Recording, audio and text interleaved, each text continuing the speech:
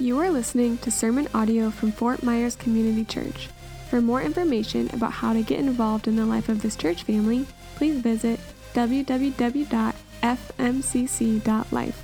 I feel like we need to celebrate his mom and dad just as much. Go homeschool. I love it. So cool.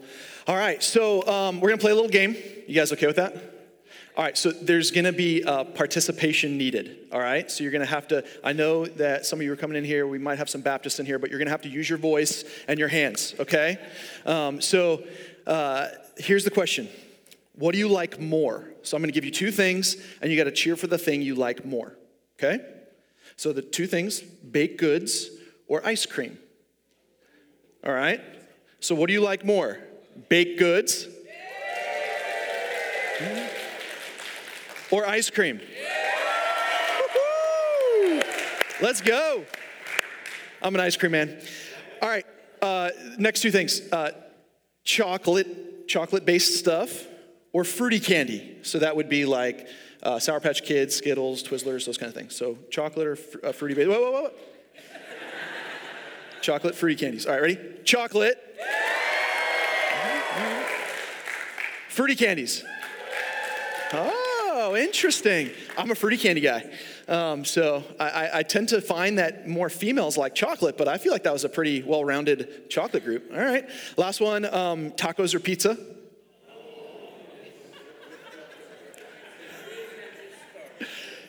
You can only pick one. Okay. Tacos. Okay. Pizza. All right. Yay, Italians. All right. So, what do you love? What do you love? I'm not going to give you options here. I'm just going to say one thing, and you're going to yell out if you love it. Okay? Just one thing. I'm just going to say it, and you just make noise if it's something that you love. Men, I'm going to softball toss this one to you. I'm preparing you. I want you to make some noise if you love your spouse. All right, man, I just went like this to you. You could have stood up. You could have spun around. I mean, there's a lot of things that could have happened in that moment. All right, parents, I'm going to tee you up here. Make noise if you love your kids. Again, I was thinking a little more charisma in that, but all right. All right, make some noise if you love your neighbors.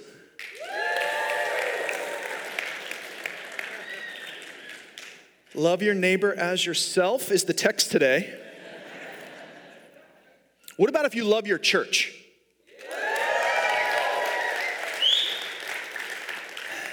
There should be a major difference between the things that we like and the things that we love. I mean, it should really be very polarizing because often we tend to spend a lot of time, effort, energy merely on the things that we like. And then it sucks all of our time, attention, and energy from the things that we actually truly love. But that's not the way it should be. We shouldn't spend our time focused all on the things that we just merely like and then remove all of our time, intentionality, and investment in the things that we love. That shift from like to love should be huge. What you love should get more of you than what you like. This is the idea of treasuring something. When something truly is your treasure, we invest our time, we're intentional, and we invest our money in it. So if you love fitness, then you spend your time and you're intentional with it and you put your money there. If you love vacations, then you see that you spend your time and attention and money to it. If you love your spouse and your kids, then it gets your time, your intentionality, your money. I mean, just check out your Amazon cart. Let's see what we love by how much stuff we buy. And when our affections, our heart, the things that we treasure, when they're unsettled or they're distracted, we begin to pull away. We begin to take our time and our talents and our resources, and we begin to remove them from the thing that we are called to love because we're unsettled or we're distracted. Now, in this series, we're going through this series called King and Kingdom. And the idea here is that we're called and invited to love, to treasure our King, and enjoy the kingdom that he has called us to enjoy. That's why we're in this series. We started in Psalms. Last week we went to Obadiah, and now we're in Matthew, because we're looking at what does it look like to have a king and be a part of his kingdom. Not the kingdom that we project it should be, but the kingdom that actually is, his kingdom. And if Jesus is our treasure, our heart should be fully invested with everything that his heart is fully invested in. And guess what? His heart is fully invested in his church, his family. How do I know that? Because he left eternity for us, the people of God, for us to come together. But there's a problem because we don't see church as a family. That's culturally, so this Western American church context that we find ourselves in, we don't necessarily see it as a family. We see it more as an event, a place to come to when it's convenient, but we're truly not seeing it as God sees it, as he is filtering it, as his family. We see it actually more like a Costco membership. When you think, how many of you have a Costco membership? Okay, so we go to Costco when we want something. We go and get what we want. Agreed? That's what we do with a Costco membership. We go and we get the things that we want.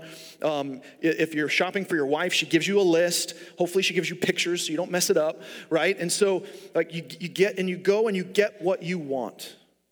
Sometimes you even get something unexpected, right? Something's on sale. You take a little sample and you're like, that's good, right? And so then you partake, you buy, you get. And then sometimes you leave disappointed because you've been eating the same 12-grain bread for like 5 years, and then all of a sudden they stop carrying that brand.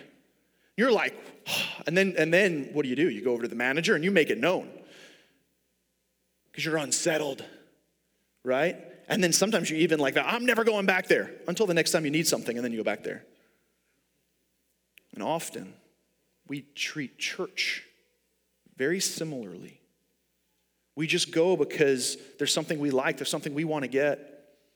Sometimes we leave with something very unexpected. And then sometimes when we don't get what we want, then we take our ball and we go home. That is not how God calls us, invites us to participate in his church, to be a part of his family. This can't be the posture we have towards the king's family, the church, his kingdom that he is building. So what should it be?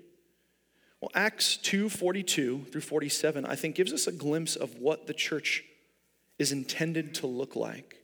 So if you have a Bible, you can turn there, or it's going to be up on the screen. This is not our main text today, but I think this sets the stage for where we're headed today. Acts 2:42 through 47. And they devoted themselves to the apostles' teaching. At that time, Paul, Peter, James, John, they were going around teaching, and they were devoting themselves to the apostles' teaching. They were teaching how the Old Testament connected with Jesus, and so that is the apostles' teaching that we have is known as the New Testament. And the fellowship, caring for one another, breaking bread with one another, and the prayers. And awe came upon every soul, and many wonders and signs were being done through the apostles. And all who believed were together, and they had all things in common. And they were selling their possessions and belongings and distributing the proceeds to all as any had need. And day by day, attending the temple together and breaking bread in their homes, they received their food with glad and generous hearts, praising God and having favor with all the people. And the Lord added to their number day by day those who were being saved. Now here's the question. Is this your church experience? Is this the church that you are experiencing? And if the answer is no, then I need you to know this, and I say this with a tender heart. It's partially your fault. And here's why. Look at the language that's used in this passage of Scripture. They, all the people. It's not saying the leaders or the pastors devoted themselves and had people in their home and they were generous. It said all of them. Every person that was a part of this family participated in these things. It says they were having people in their homes. That's all. Not just specific community group leaders or deacons. All the people were having people in their homes who were being hospitable.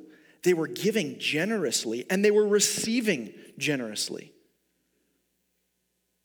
And the outcome of this type of people who truly loved each other and knew each other, the outcome was that more and more were added to their number.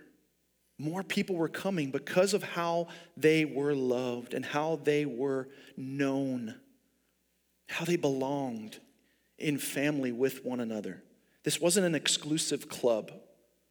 This wasn't, hey, we've got this tight-knit group of people and we're just going to stay here because we like this and we're comfortable here. None of this seemed comfortable, by the way. Did anybody read that and go, whew, that seems intense? I mean, this wasn't like that, like they were like super, like this took sacrifice for them to be the type of people and the type of kingdom that God wanted them to be here on earth. Although imperfect, although they were failures and they were mess-ups, and we read a lot of that in the New Testament, by the way, of all those mess-ups that they had. And the constant steering that the apostles were giving them to say, hey, let's get back in order here. But they were a people that were devoted to their king. And they were building his kingdom. And so we are the church. And we are called to treasure the king and his kingdom above all else. So just for us to take a quick breather, I don't want you to get like all riled up and like begin to check out because this seems like unattainable sometimes. Because I want you to know my heart. Like I want nothing from you.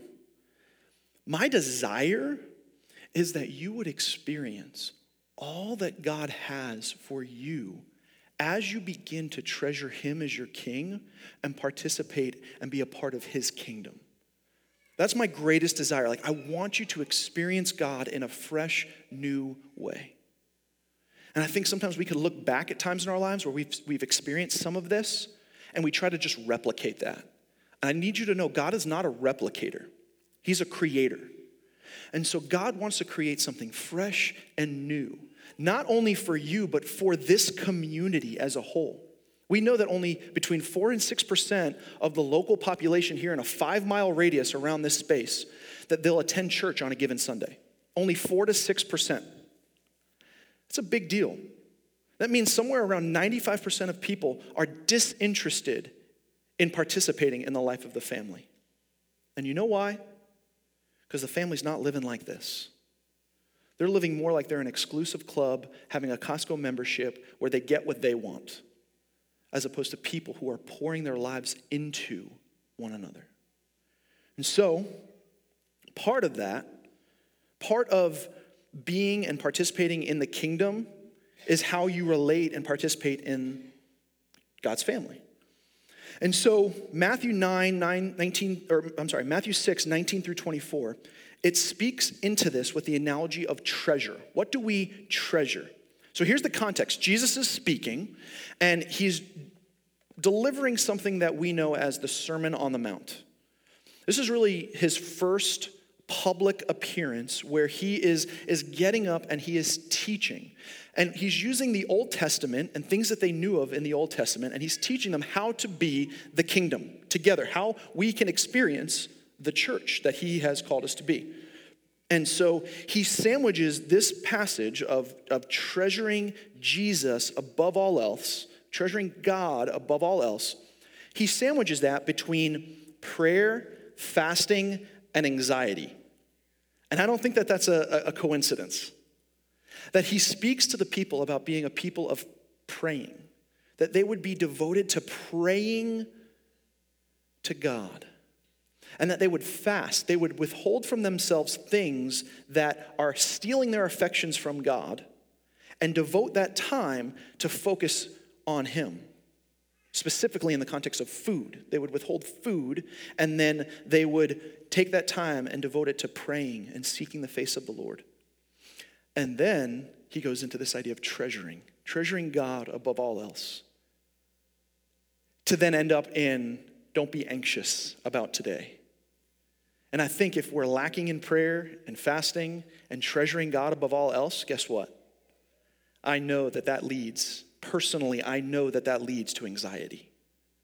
When I take my focus off the king and his kingdom and I put it on my own circumstances and my own kingdom, that leads me to treasuring circumstance over God. And so he comes in with this in verse 19, and he speaks about how I am created to treasure. It says, do not lay up for yourselves treasures on earth where moth and rust destroy and where thieves break in and steal. But lay up for yourselves treasures in heaven where neither moth nor rust destroys and where thieves do not break in and steal. For where your treasure is, there your heart will be also. I am created to treasure. That's how God created humanity. To treasure him above all else. I mean, we were created to worship and treasure the king. I mean, we're the only species, by the way, that actually have this ability to treasure and worship the king. He created us very specifically for a specific purpose. God made humans in his image so that we would reflect him to the whole world. There's an intentional interaction that we are to have between us and the God of heaven, the King of Kings, the Lord of Lords. There's an intentional interaction that we're meant to have, and that intentional interaction is called worship. It's called treasuring God. It's this relationship that God has intended for man to have with him. And if we do not worship the God of heaven, we will worship something else. Because at the core of us, we were created to worship. If we don't worship God, we will worship something. That's inevitable. And if you're anything like me, you do. You begin to worship the things that are around you. That's what Romans 1 is all about. We began to worship the creation rather than the creator. We have a bent in our flesh to worship the things of this world. But that's not how we were created. We were created to worship God. So I want you to think about, I know that sports analogies don't hit everybody in the room, but I want you to think about, for those that like sports, think about like the best game you have ever been a part of. Whether you were playing that sport and you were a part of the game and like you won the championship, or you were just watching it and your team was playing. I want you to think of the emotions that you felt. What were you doing at that time where that grand slam was hit in the bottom of the ninth, or the touchdown was scored, or the ball went through the uprights, or that ball went through the hoop? Like, I want you to think about those emotions, those feelings that you felt in those moments. Was there yelling? Was there cheering? Was there like your heart was racing? Like, I want you to think, maybe you're not the sports person, but have you watched somebody do that? Maybe it's a spouse. In our home, it's my wife, not me. Like, she's the one on the couch jumping up and screaming. And I'm like, it's a ball. You just put it in a hoop. I can go do that. You don't cheer for me like that. You don't make it like that. It's true. But think about those emotions and those feelings and how you got riled up in that moment with excitement. Have you felt that in the presence of God? Have you felt that in the context of the gathered people of God? That same heart racing and the same yelling, like uncontrollable screams and shouts. I mean, sometimes our perspective is a little off. Because the King of Kings made the mountains. And he made those humans that are scoring those points. And we're just merely watching them use the talents that God created them to use. But we tend to worship the creation rather than the creator. I'm created to treasure. I love, and I use this quote often, but it's such a good quote because it really puts into perspective what I just said. But it's C.S. Lewis, author, writer, and he says, why do we do this? Well, it would seem that our Lord finds our desires not too strong, but too weak. We are half-hearted creatures fooling about with drink and sex and ambition when infinite joy is offered to us, like an ignorant child who wants us to go on making mud pies in the slum because he cannot imagine what it is meant by the offer of a holiday at sea. We are far too easily pleased. And where does he get that from? Scripture, when it says, where your treasure is, there your heart will be also. Often, we worship the creation because we don't even know what it means to engage with the King of Kings and the Lord of Lords and participate in his kingdom. God created me. He created you to treasure him. But the things that we treasure, they begin to create in us light or darkness. Treasure creates light or darkness. Look at verse 22. The eye is the lamp of the body. So if our eye is healthy, our whole body will be full of light.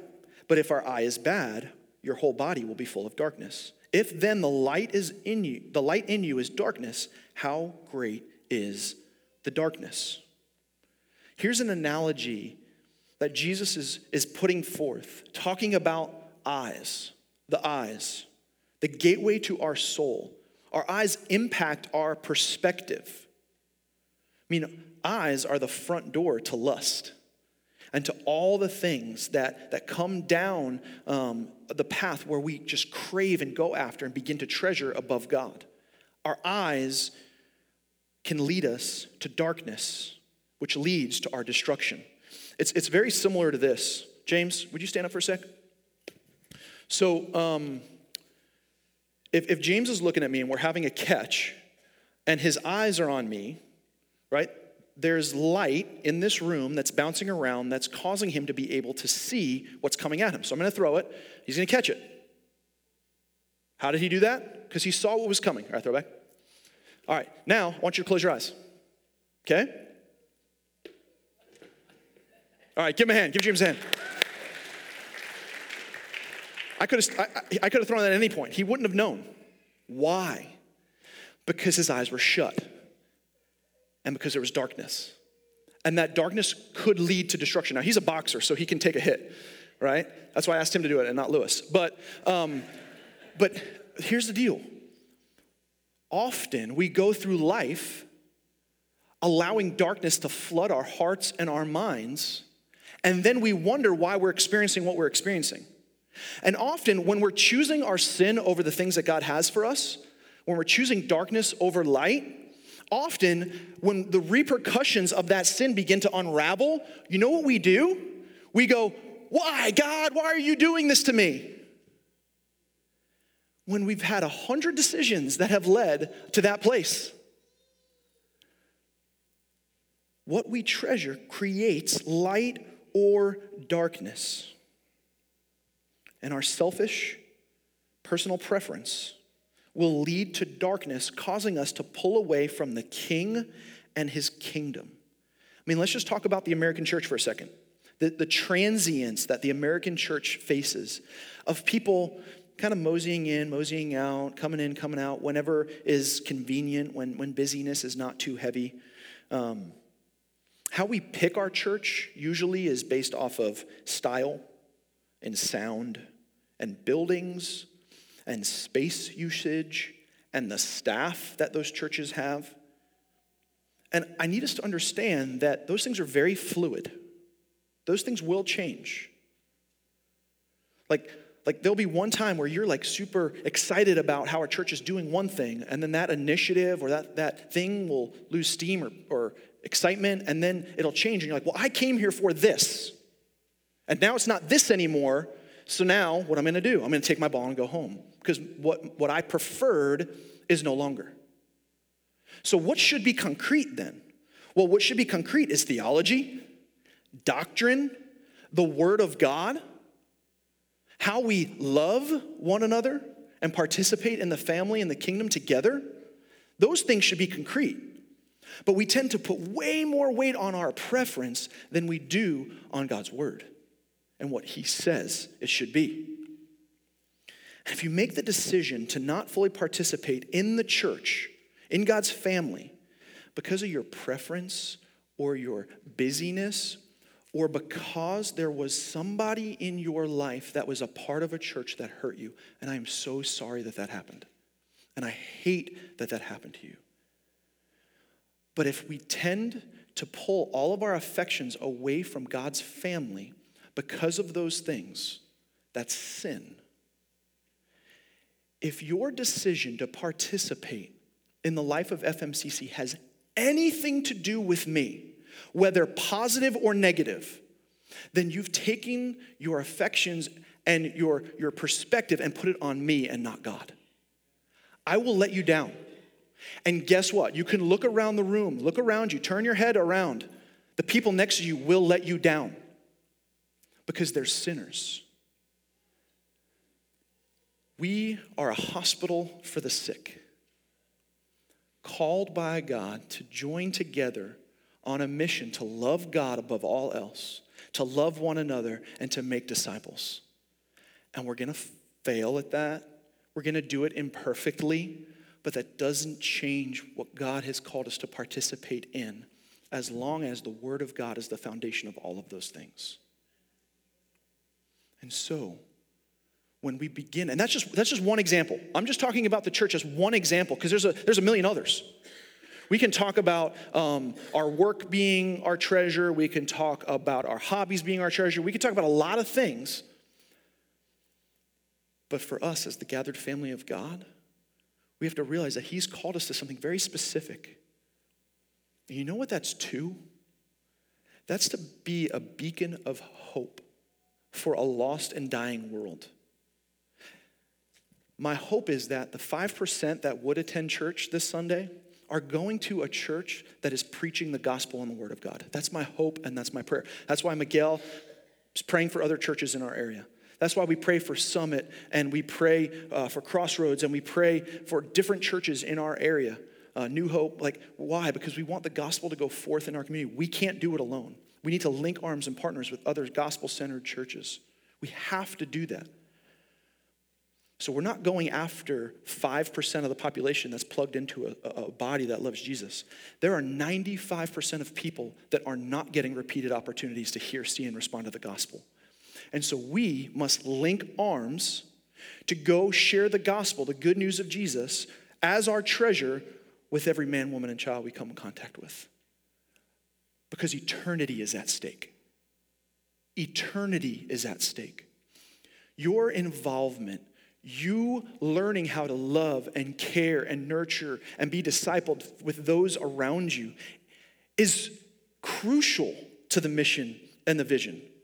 Because community breeds discipleship, which then breeds people going out and making disciples. Again, this isn't an inclusive club or exclusive club where we're just gonna just all come together and just stay here. No, we're called to go out. In your going, make disciples. And so, what we treasure can create in us either darkness or light. And here's why. I can only treasure one king. That's all I'm capable of. I would like to think I'm a good multitasker, but you could probably, after the service, go pulse my wife. I'm not very good at it. I may think I am. I may try. But if I'm not focused on something, it doesn't go well. Why? Because I can only have one king. Verse 24, no one can serve two masters. For either he will hate one and love the other, or he will be devoted to one and despise the other. You cannot serve God and money. Now, I treasure a lot of worldly things, and I confess those often. I use this kind of as a platform for confession. Thank you for being my priests. But I submit that all of those things that I treasure or begin to treasure or that begin to take my affections away from God, they boil down to one ultimate treasure: me. Like all the things that I give myself to and I begin to treasure, I mean, those are things that just end up treasuring me or building me up. I become the ultimate treasure.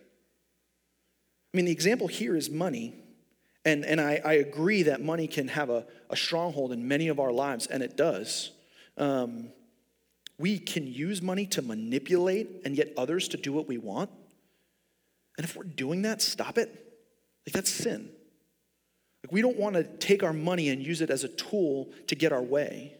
And money can often be used that way, and money can also be the thing that feeds us treasuring ourselves. That's how, at least I've tended to use my money in my life, is to make me the treasure. And so yes, that's what we're talking about specifically here.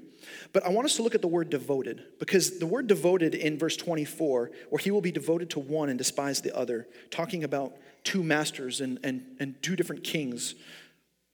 It's the same idea as we see in Acts 2, where they devoted themselves to God's word, caring for one another, breaking bread and prayer.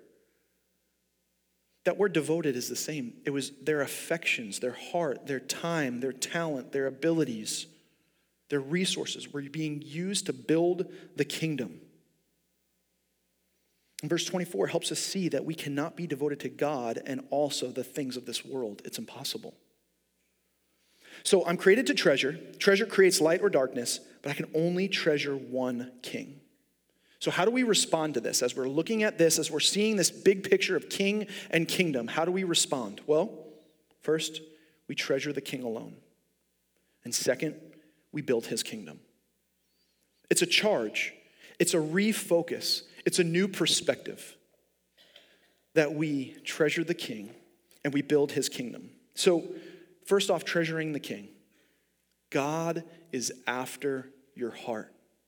Students, you looking at me? God wants your heart. He wants a relationship with you. And I know often, because I feel like I wasn't there not long ago. It's been a while, but I remember sitting in church with my family and thinking that this stuff applied to everybody but me. But God wants you. He doesn't want your morality or your religion. He wants you. He wants a personal, intimate, interactive relationship with you. When we're singing songs, he wants to hear your voice. When we're serving the community, he wants you to serve with your heart. He doesn't want you to do it begrudgingly. He doesn't want you to do it because your parents said do it and you're hoping to get ice cream later. He wants your heart. Parents, adults, God is after your heart because he wants you to treasure the king. He wants you to treasure him. And in 2 Corinthians 3:14, it says, their minds were hardened and the veil remained unlifted because it was only through Christ that veil and that hardness is taken away. And so know that the leadership of our church is praying constantly that God would lift the veil of our hearts and our eyes and soften our hearts so that we would treasure the king above all. If you leave here with nothing else today, please know that there is nothing in this world that will satisfy you and that the king must be your treasure. He wants you. He wants a relationship with you. And then use your time, talent, and resources to build his kingdom. You know, I think often churches, or you could have this feeling that like churches are always after my stuff. I think that sometimes people come into church thinking, I grew up in a Catholic neighborhood. It was like half Catholic, half Jewish. It was New York, Long Island. And I remember growing up in this environment where it was always about money. And that's not the case. We already took the offering, all right? So you could breathe a sigh of relief. No. It's about your heart, and God is after our heart and what we treasure. But I want to share a piece of my story because we often, I don't share this often, but God has done a huge work in my own heart in treasuring him above all else and trusting him and using the time and the abilities and the talents and the resources that our family has had for his kingdom. And I just want to share a little bit about how this kind of has come to be. And so over 9 years ago, our family started praying about seeing a new work form here in Southwest Florida. And so we were praying with our church. The church I was on staff at was Summit Church in Estero. And I loved being on staff there, and I helped them start their Naples campus and their Gateway campus. And then we were praying about starting a new work because there were churches that were needed, gospel center churches here in Fort Myers and in Bonita and other places. And so we started praying about Fort Myers.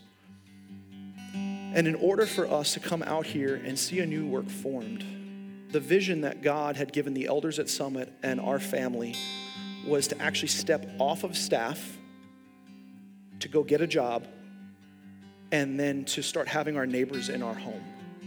That was the vision at that time. And so we did. And so it was scary. I remember the conversations of us leading up to that point where we had a great job at a great church that we loved being at. And about a few years into doing that, I was very anxious. I was scared, often felt alone. There were moments where we were looking at our family and our bank account, and there was almost nothing in it because we were fully dependent on my job as a real estate agent, selling residential real estate and not getting paid from the church. And so we were serving, and we were fearful in those moments and in those days about what God was going to do. But what we knew is that God called us to something, that we wanted to see a church form in this area that loved God, loved others, and made disciples. And I sat down with a buddy of mine at Starbucks, Daniels in 75. His name is Mike Opadal. And he came in and he said, "Hey man, this is really weird. I know this sounds weird." He's like, "But I feel like God gave me a word for you this morning." He's like, "Can I share it with you?" He's like, "Sure, I kind of need it." Because at that point, I was unsure about what God was calling us to do, where we were going to go, what we were going to do as a church. We had a couple of houses meeting and different communities meeting. And I forget the one word that he gave me. It was like a singular word. But then he read a verse to me. And it was Malachi 3:10. And he read it out of the NLT, and that's what I'm going to read it out of. He said, "Bring all the tithes into the storehouse, so there will be enough food in my temple. If you do, says the Lord of heaven's armies, I will open the windows of heaven for you. I will pour out a blessing so great you won't have room to take it all in. Try it. Put me to the test."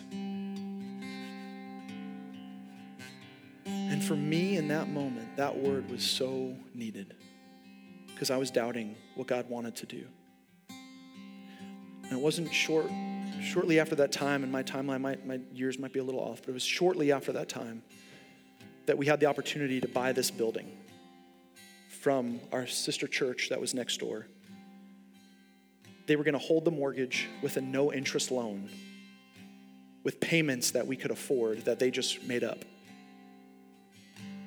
And we brought that before our church, and we said, "Hey, this is an opportunity that God has given us to do this." And we said, "Okay." And so we rallied together, and we bought this building from Redeemer Church.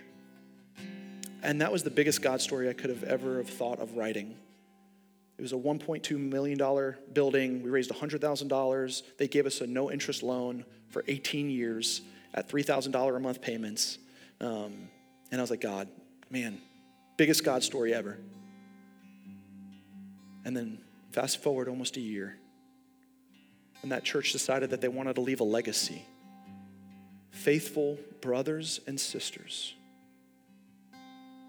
that were looking at what God was doing here at FMCC, and they said, "We want to give you our building and our land.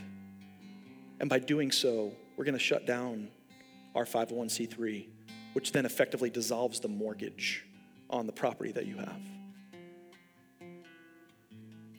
I looked back at Malachi 3:10 and how God just opened up the floodgates of heaven because a brother came to me and encouraged my heart. And God had surrounded us with faithful leaders and people and is still doing that. God has raised up an advisory team right now that is loving me so well and loving this church so well. We're seeing over 30 men gather to talk about leadership development and what does it look like to be deacons and elders within the life of our church and in the community. God is doing something that we can't describe. And it's only because we're looking at this going, I only have one treasure. I can only have one treasure, and that's the King. And as soon as our eyes are taken off that, this all goes away. And he wants to do a work in your life and in your heart. And I don't know what those things are. That was what God called us to. But I don't know what God's calling to you right now to do, to put your time, your talents, your resources, your energy, your efforts, your intentionality. I don't know what that is, but I would love to help figure that out and help you figure that out. Because there's a lost and dying world that surrounds this place. This is merely just a building. We are the people of God. We are the church. And there's so many people around us that need to know that there is a King who loves them and wants a relationship with them.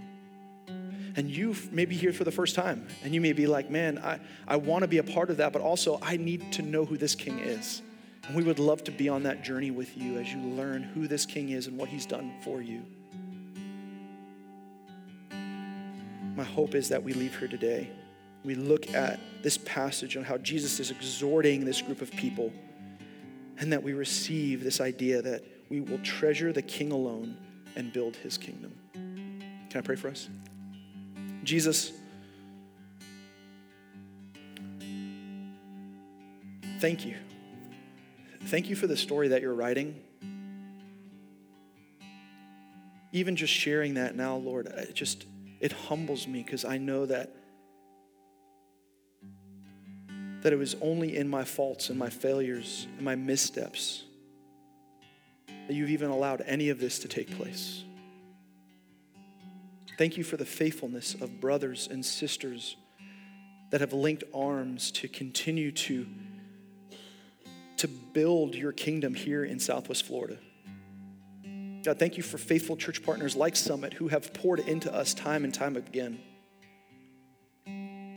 Thank you for the leaders that you have brought over the last 8 or 9 years and how you have created a culture of people who love one another so well. God, thank you that you've provided resources to fix up and steward the gifts that you have given us on this property. But I do pray, Lord, that this property would not be the focus, that your people would be the focus, that we would treasure each other, the family that you've called us to, and that we would see our community as a field that is white for harvest. We know that the laborers are few, but that has never stopped you, Lord. God, we live in a really tough society, a tough world. It seems like every day there's another story on the news that makes me wonder if we all just need to leave and go to a different country. If that's not the case, Lord, you have placed us here. You have placed us in Southwest Florida for a reason. And that reason is that we would be a beacon of hope, a gospel-centered, Jesus-centered, God-glorifying, Spirit-led people that would go out into this community fully loving you, loving others, and making disciples. God, I pray that we would treasure you as our King. That treasuring you would overflow from our hearts and our minds and into one another. Thank you, Lord, for the story that you have written for our church. And I'm super excited, Lord, to see what the next 8 years is going to look like for your name and for your glory. It's in your name that we pray. Amen.